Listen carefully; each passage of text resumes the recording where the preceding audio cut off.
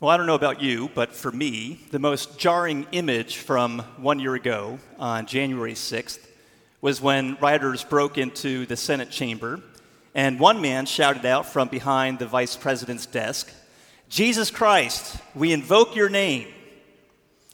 And then Jacob Chansley, the so-called QAnon shaman, took off his horned helmet and his fur hat and proceeded to offer a prayer from the Senate floor, saying in part, "Thank you, divine creator God, for surrounding and filling us with your divine, omnipresent white light of love and protection, peace and harmony. Thank you for allowing the United States of America to be reborn. Thank you for allowing us to get rid of the communists, the globalists, and the traitors within our government. We love you and we thank you. In Christ's holy name we pray. Amen." Now that right there is why so many people within the church, as well as those outside, have said that religion and politics don't mix. That's why they say Christians should stay out of politics altogether. And for the most part, they're probably right. Religion and politics don't mix very well, and we should all be deeply concerned about the ways in which the church has been politicized in recent decades. The church, at least in America, has been used as a pawn by different factions in order to secure more political power, which only serves to undermine the church's integrity and its witness.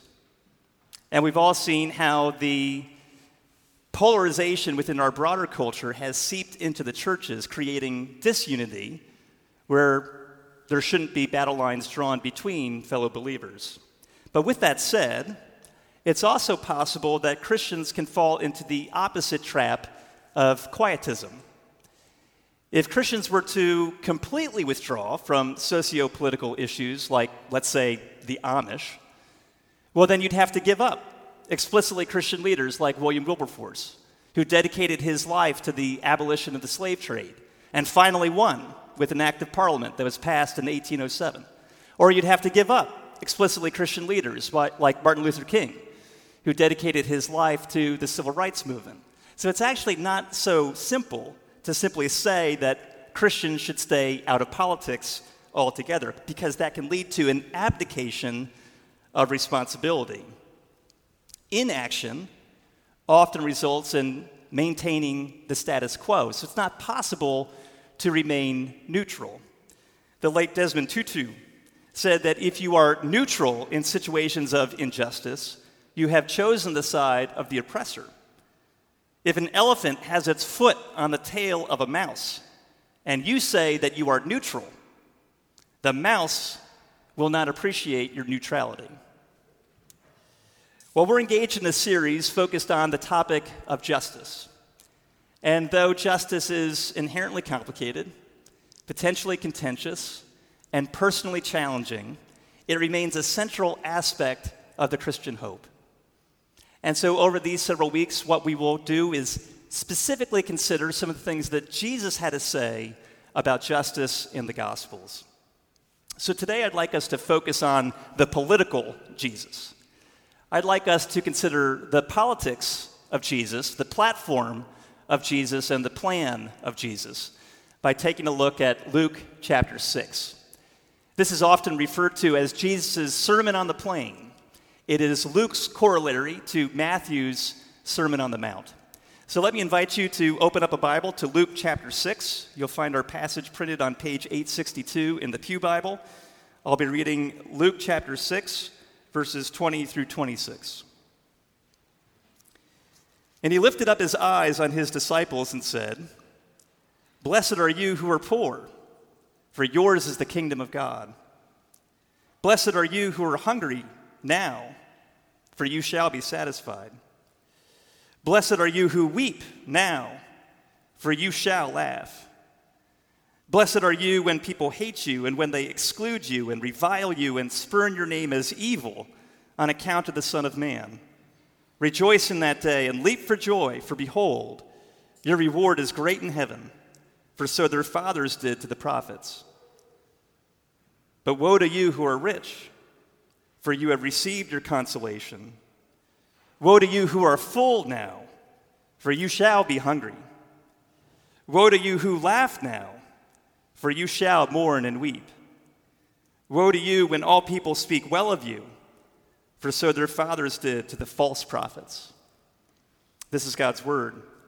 It's trustworthy, and it's true, and it's given to us in love. Well, I'll come back to Luke 6 in a moment, but first I want to ask, in what sense was Jesus political? Well, as in all things, it depends on how you define your terms. So what do we mean by politics? Well, broadly speaking, the word politics comes from the Greek word polis, which means city. So politics has to do with the life of the city. It's concerned with life within human society. So politics is the art of living in community together. But in a more narrow sense, politics is the science of government. It's focused on developing policies and enacting laws. And therefore, politics, in that narrow sense, is about gaining political power in order to create social change. So was Jesus political? Well, definitely not in that narrow sense. As others have written, Jesus never ran for political office. He never formed a political party. He never organized a political protest. He never wrote a political manifesto. He never tried to influence the policies of Herod or Pilate or Caesar. He deliberately renounced any kind of a political career. And that has led many to conclude that Jesus was apolitical. He was a spiritual leader, not a political leader. He was focused on personal holiness, not social structures. He came to save souls, not to change the world. But here's the problem with that. If Jesus' kingdom has nothing at all to do with the real world in which we live, well, then it's very difficult to come up with an explanation for why the powers that be felt that it was necessary to kill Jesus. So you see, rather than having nothing to do with this world in which we live, the kingdom of God has everything to do with the world in which we live. And that's why people were so scared. The people in power considered Jesus to be a threat. We have to remember that Jesus was executed for specifically political reasons. He was sentenced to death on the charge of treason against the state of Rome. So in this narrow sense, no, Jesus was not political. He certainly was not involved in partisan politics. But in that broader sense, his whole ministry was political because he came to introduce an entire new way of structuring human society.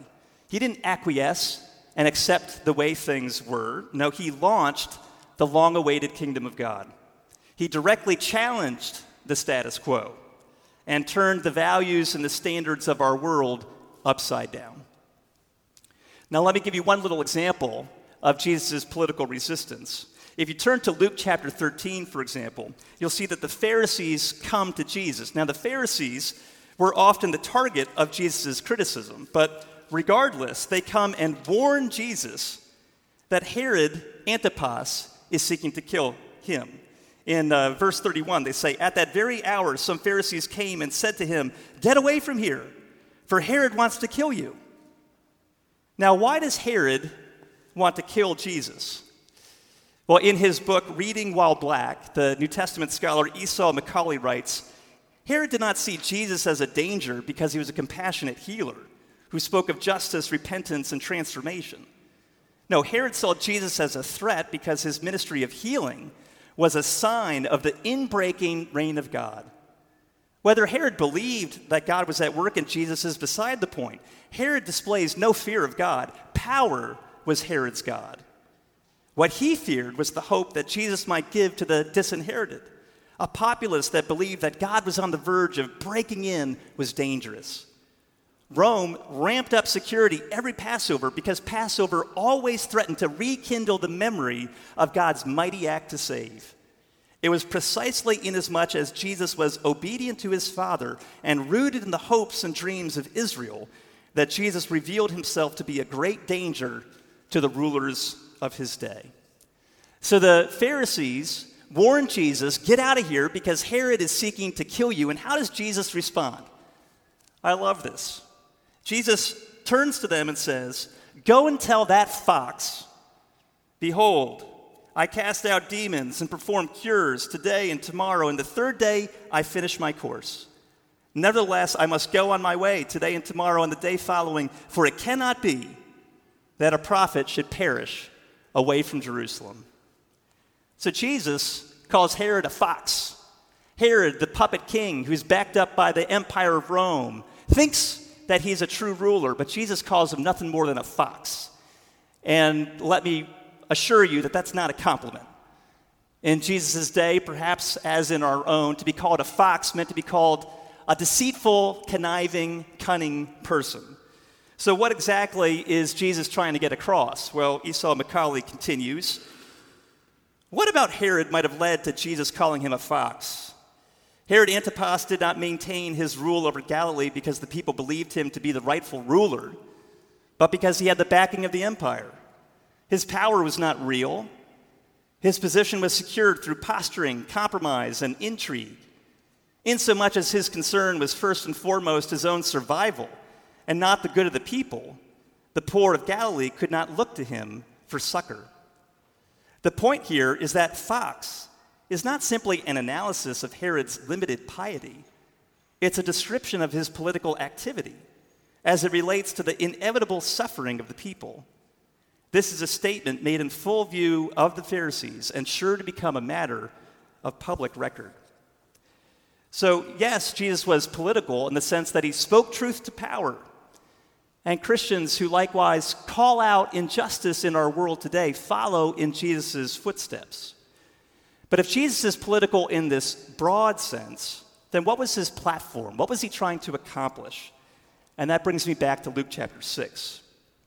Just as Moses went up Mount Sinai in order to meet with God and then came down the mountain in order to establish God's covenant with his people, so Jesus assumes the role of a new Moses who is renewing God's covenant with his people by placing himself now at the center of it all. And here, in his Sermon on the Plain, Jesus spells out what life in the kingdom of God looks like. He's ushering in God's new society, which is unlike anything the world has ever seen before. Now, just as that original covenant in the book of Deuteronomy contained a long list of blessings and curses, so here Jesus issues 4 blessings and 4 woes, 4 promises and 4 words of warning. Now, Jesus said in his inaugural address at the synagogue in Nazareth that he had come to proclaim good news to the poor. And now we understand why. Jesus is inaugurating God's reign of justice, which means that he's going to put right everything that had ever gone wrong. And the kingdom of God will turn the norms of this world upside down. Or perhaps it might be better to say Jesus' kingdom is going to turn the norms of this world right side up again. But let me put Jesus' words in context. In the Old Testament, you often come across what some people have referred to as the quartet of the vulnerable. Have you ever heard that expression before? The quartet of the vulnerable.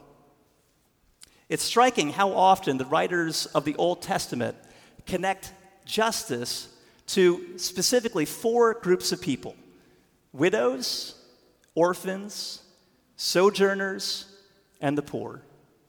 We see this, for example, in Deuteronomy chapter 10.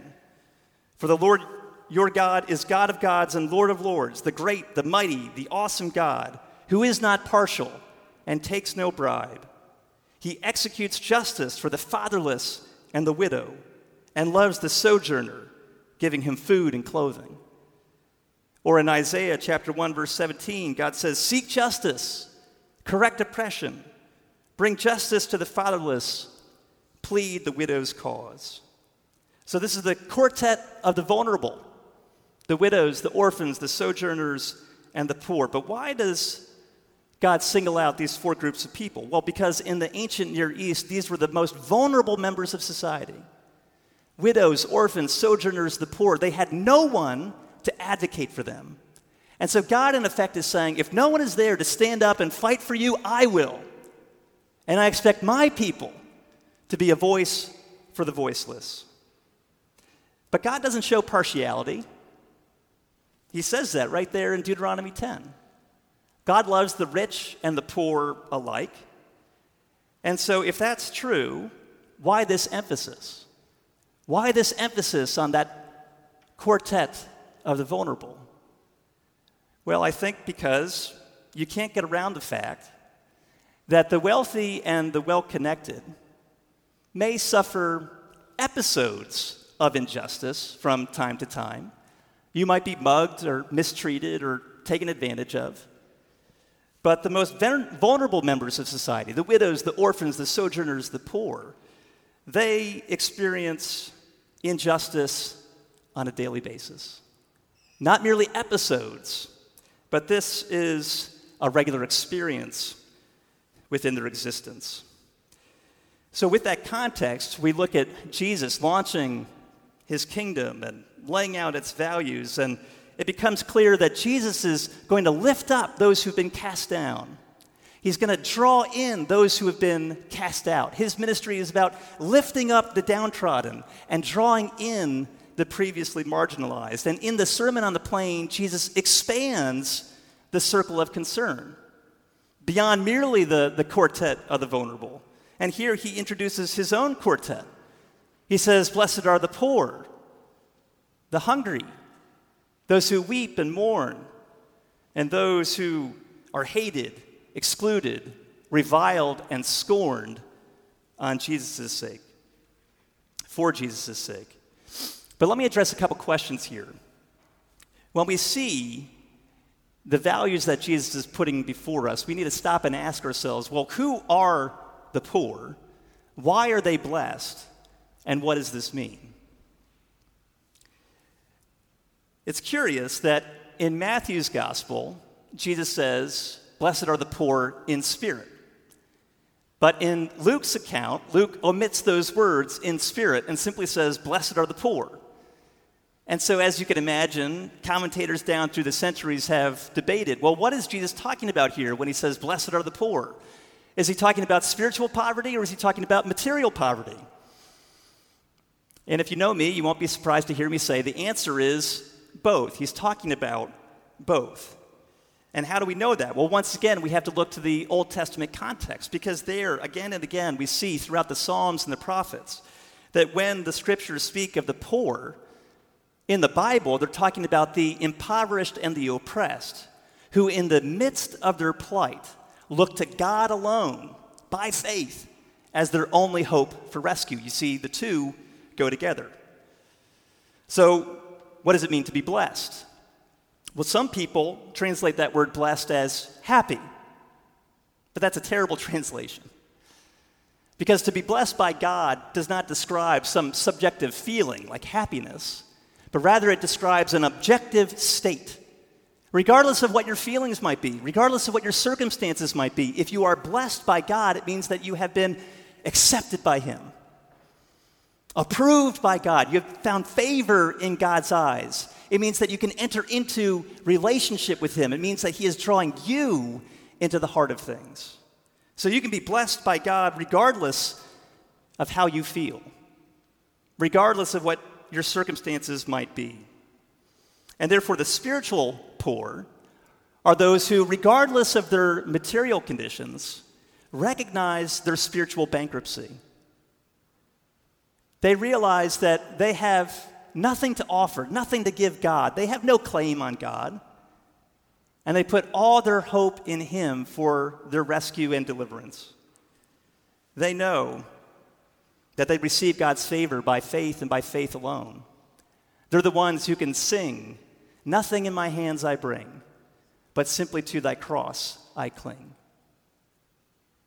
And if the spiritual poor also happen to be materially poor, well, then they are also likewise blessed, because they find within the kingdom of God a new passion for justice and a new dignity as members who belong to the people of God. So Matthew emphasizes one and Luke the other, but it's got to be both. Why? Because there's nothing inherently good or virtuous about poverty or hunger. That's why people try to escape poverty, not to enter into it. And so why does Jesus say that the poor are blessed? Is that some kind of cruel joke? No, because Jesus understands that in the normal course of things, those who lack material resources are often under less illusions about their true spiritual condition. They more readily see their need for Jesus, and therefore they more readily receive the message of the kingdom. Whereas those who tend to be well off or well connected might dupe themselves into thinking that they already have everything they need for their existence. And that's why throughout the scriptures, Jesus repeatedly calls the rich fools. The wealthy might be very wise when it comes to the ways of the world, but they are often fools when it comes to the ways of the kingdom. And so what does all this mean?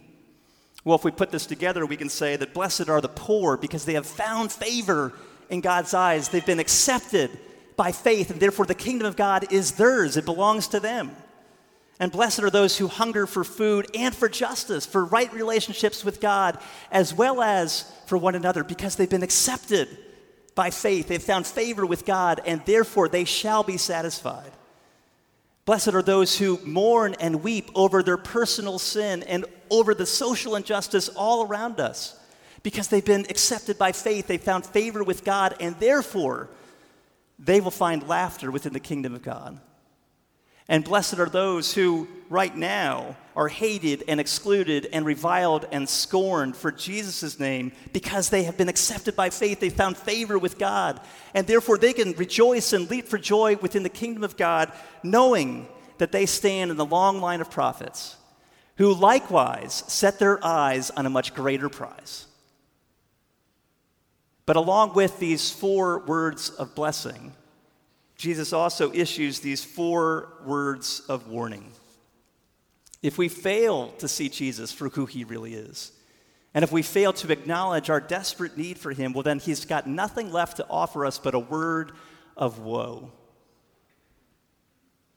Woe to those who are rich, for they've already received their consolation. Woe to those who are full now, because they shall be hungry. Woe to those who laugh now, for they shall mourn and weep. And woe to those when all people speak well of you, because that's how people treated the false prophets, not the real ones. And so the question is, who do you want to be like? Jesus warns us now in order to spare us later. And therefore we've got to listen up, because now's our chance. And later on, you don't want to hear Jesus say, I tried to warn you, but you weren't willing to listen. Because his kingdom is breaking in even now. And when it does, it will lead to a great social inversion. That's what he's telling us. Do you see how the kingdom of God flips the norms and the standards of our world upside down? Or perhaps better, we should say, right side up. And if that is Jesus' kingdom, if that's his platform, then what's his plan? How will he bring this platform to fruition? How will he put it into action? Well, I want to show you something. When the Virgin Mary first receives word that she is going to bear God's Son, she sings about the social inversion that God's kingdom will bring to the world in which we live. She sings about it in the song, which is known as the Magnificat, which is contained for us in Luke chapter 1. And there she sings in part, God has shown strength with his arm. He has scattered the proud in the thoughts of their hearts. He has brought down the mighty from their thrones and exalted those of humble estate. He has filled the hungry with good things, and the rich he has sent away empty. But what does this lifting up and this casting down amount to? Is Jesus instructing his followers that they should push down those who are at the top of the social heap in order to lift those up who are at the bottom while leaving everything else the same? Is that what he's suggesting? Is he going to just change the players? Some think so. And that's why they would say, see, the Marxists were right. Jesus is a social revolutionary. But I would say, hold on. Not so fast. I don't think so, because that's not the way in which the kingdom of God works.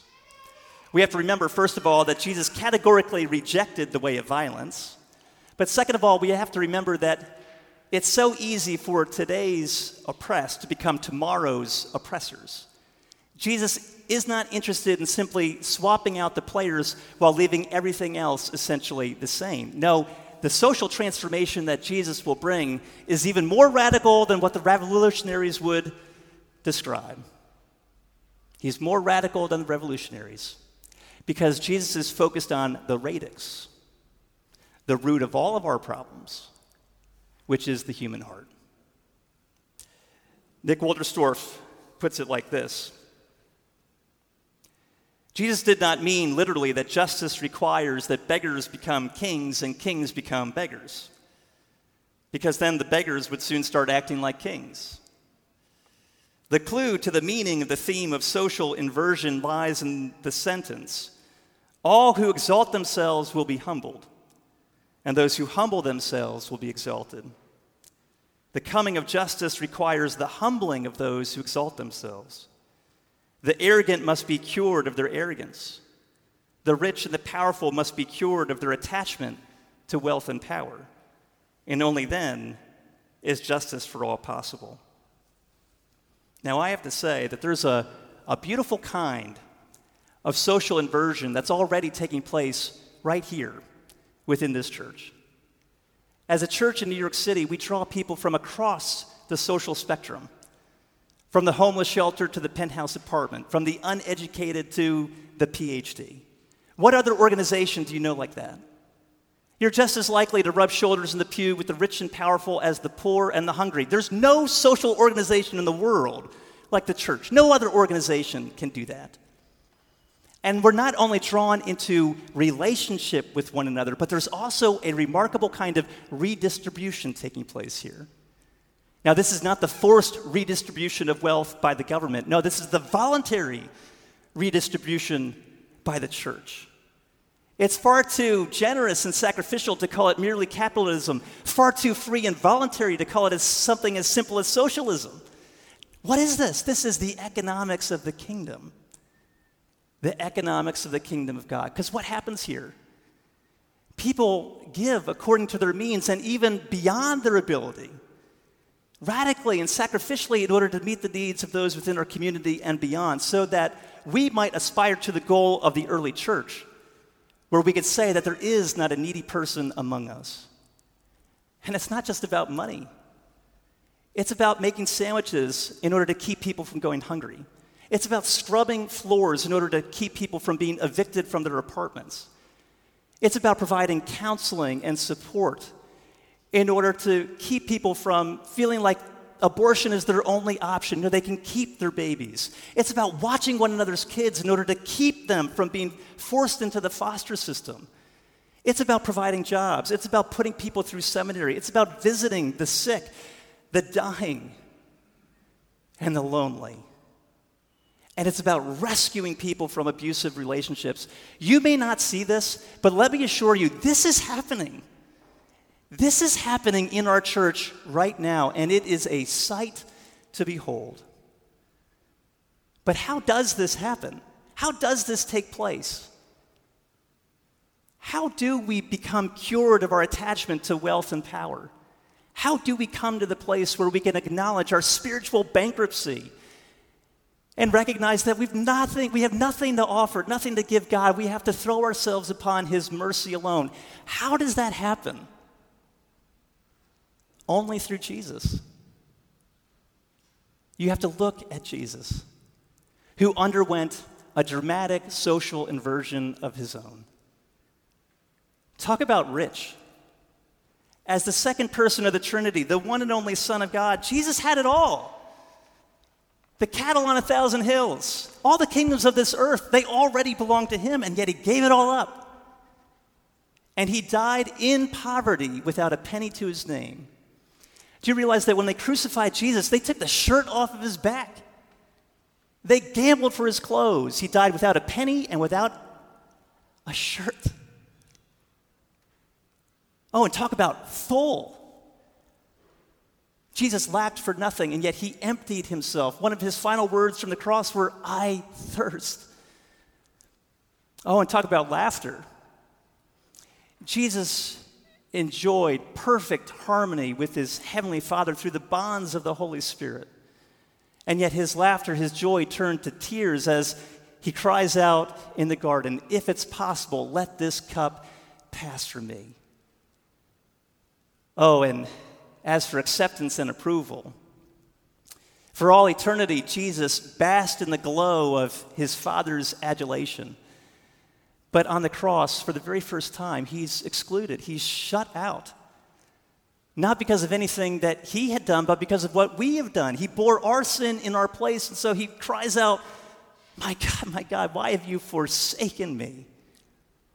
And one of the criminals who's crucified by his side uses his dying breath to curse Jesus. And Jesus didn't have to do any of this. It was all voluntary. It was all free. So why? Why would he put himself through that? And the only answer is for you. He did it for you to transform your poverty into riches, your hunger into satisfaction, your mourning, your weeping into laughter and joy, your curse into blessing. Do you see that? You have to look at Jesus, study Jesus, consider Jesus, worship Jesus until it melts your heart. And when it does, it'll forever change you. Only Jesus can humble you out of your pride in order to exalt you. And that's when the real social inversion begins. It's happening now, and we all have a chance to be a part of it. Whether you're among the rich and the powerful, or the poor and the hungry, or anywhere in between, you all have an opportunity to be a part of it. And it begins right now. Let me pray for us. Jesus, we thank you that you are ushering in a kingdom that is unlike anything the world has ever seen before.